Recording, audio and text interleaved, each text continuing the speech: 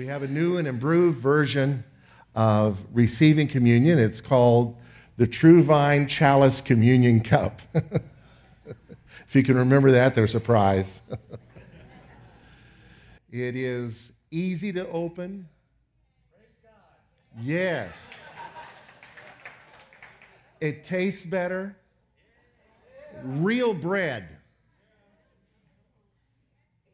And it's in two parts, like an hourglass. And here's an instruction video.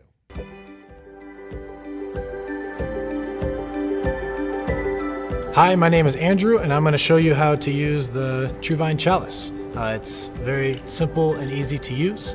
The first step is flip it over and to remove the bread. So you're just going to grab the flap and peel it off and remove the bread and take and eat. And then we flip the chalice over so the juice or the wine is on top.